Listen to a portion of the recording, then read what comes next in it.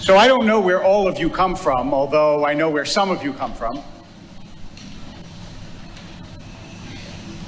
And it depends, of course, how far back you go. But I want to go back, at least for me at the moment, past Philadelphia, where I grew up, and maybe past even some countries in Eastern Europe, Lithuania, Poland, Russia, where my ancestors came from. And imagine for a moment, and ask you to do the same, that somehow in whatever nation or land your roots are found, you remarkably, magically came upon the house of your great-great-great-great-great-great-great-grandparents. And you're walking in the house and marveling at the fact that you are in the same place that your ancestors once lived, when you notice that one of the floorboards is loose. And so you pull it up, and underneath, you find a diary.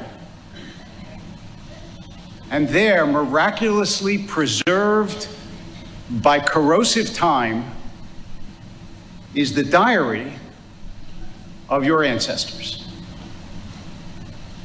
Imagine the fascination and interest with which you would read that book to understand where the people who preceded you had come from, and the lives they had lived, and the dreams they had shared.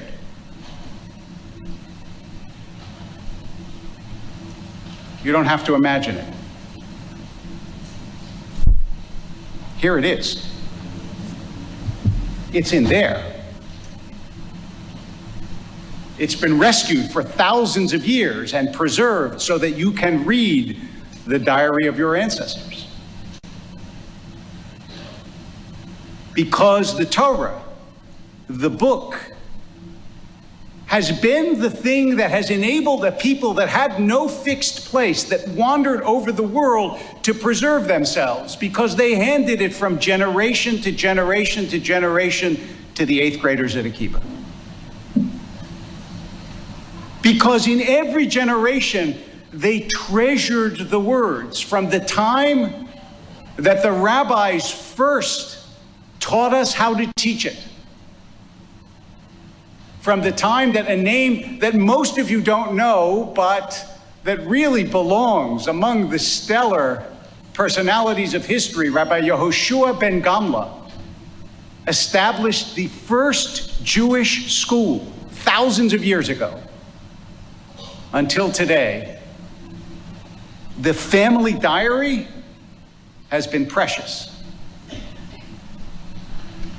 And if you ask me how precious, I don't have to give you generalizations and theory. I can give you a specific story. I think this might be the only synagogue in the world this morning where the Viscount Chateaubriand is being mentioned. But he is. And the reason that I'm mentioning this French philosopher, and he was all those things before he became a cut of meat. Just like the Earl of Sandwich was a person before he became a sandwich.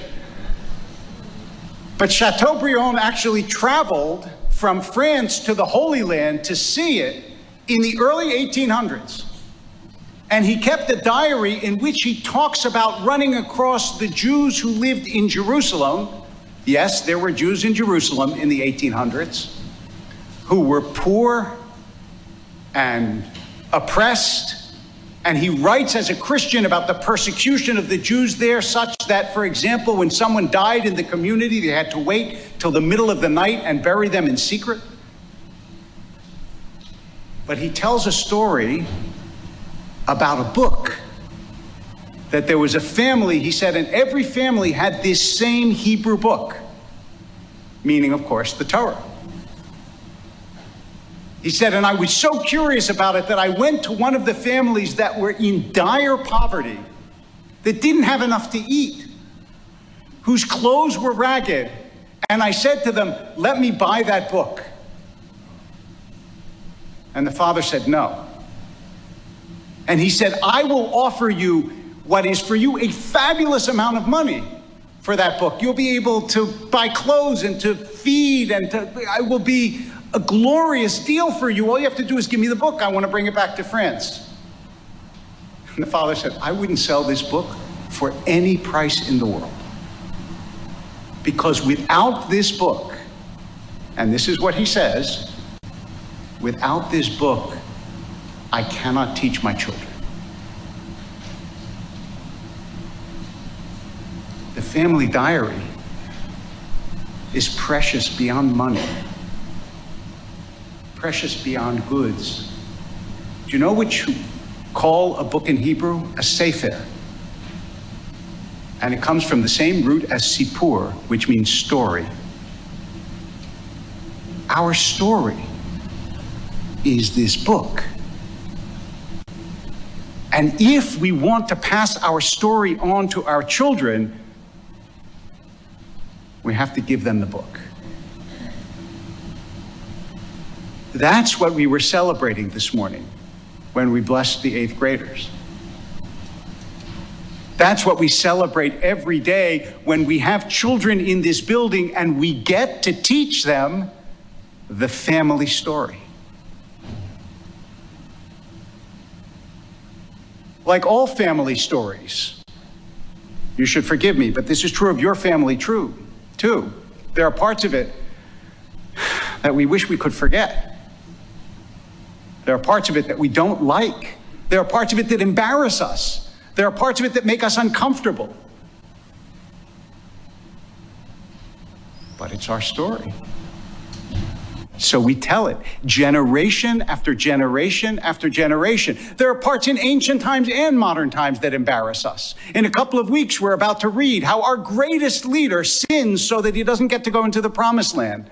We'd rather not tell that story. But remember that the parts of your story that you forget, those are the parts that end up controlling you. The parts that you remember and tell, those are the parts that you can help shape.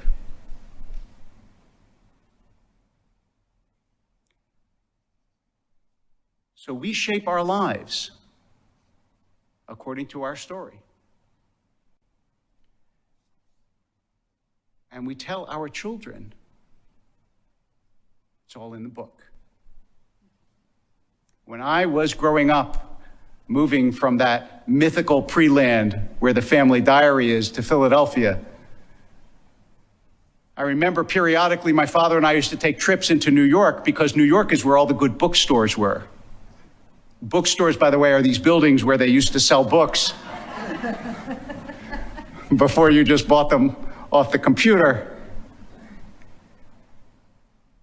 And more than once, I would say to my father, can I buy this book? And he would say to me, you never have to ask. Not about a book. Everything else, you have to ask. If it's a book, you can get the book.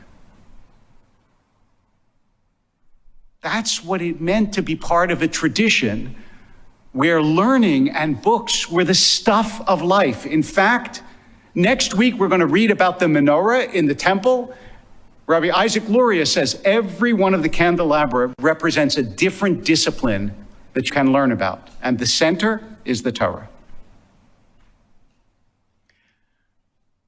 That is why when you look at a page, and here's one example of a Torah or a Talmud, what you get is the text, the translation of the text, the commentary on the text, the commentary on the commentary, and the commentary on the commentary on the commentary.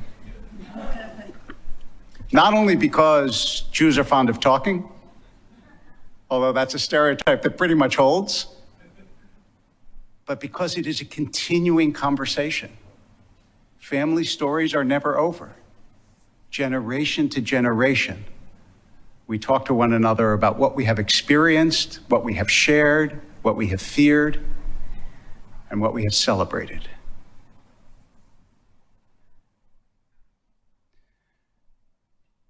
The rabbis, you know, tell many stories.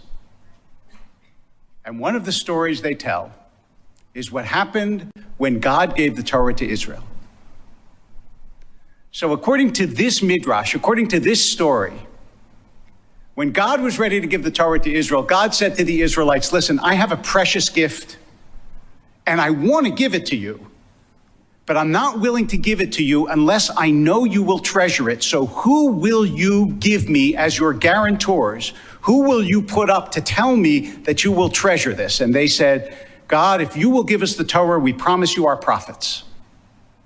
And God said, no.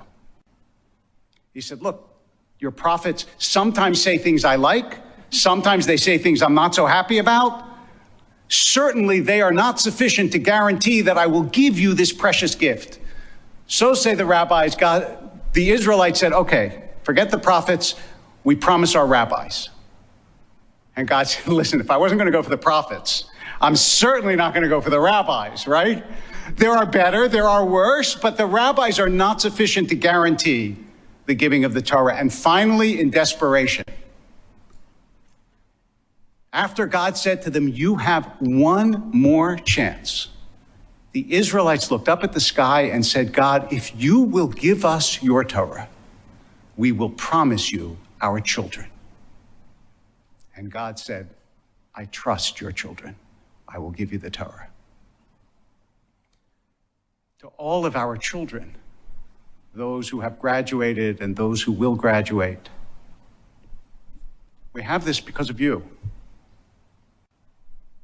Take care of it. Treasure it. Love it as we have loved it. And Mazel Tov. Shabbat Shalom.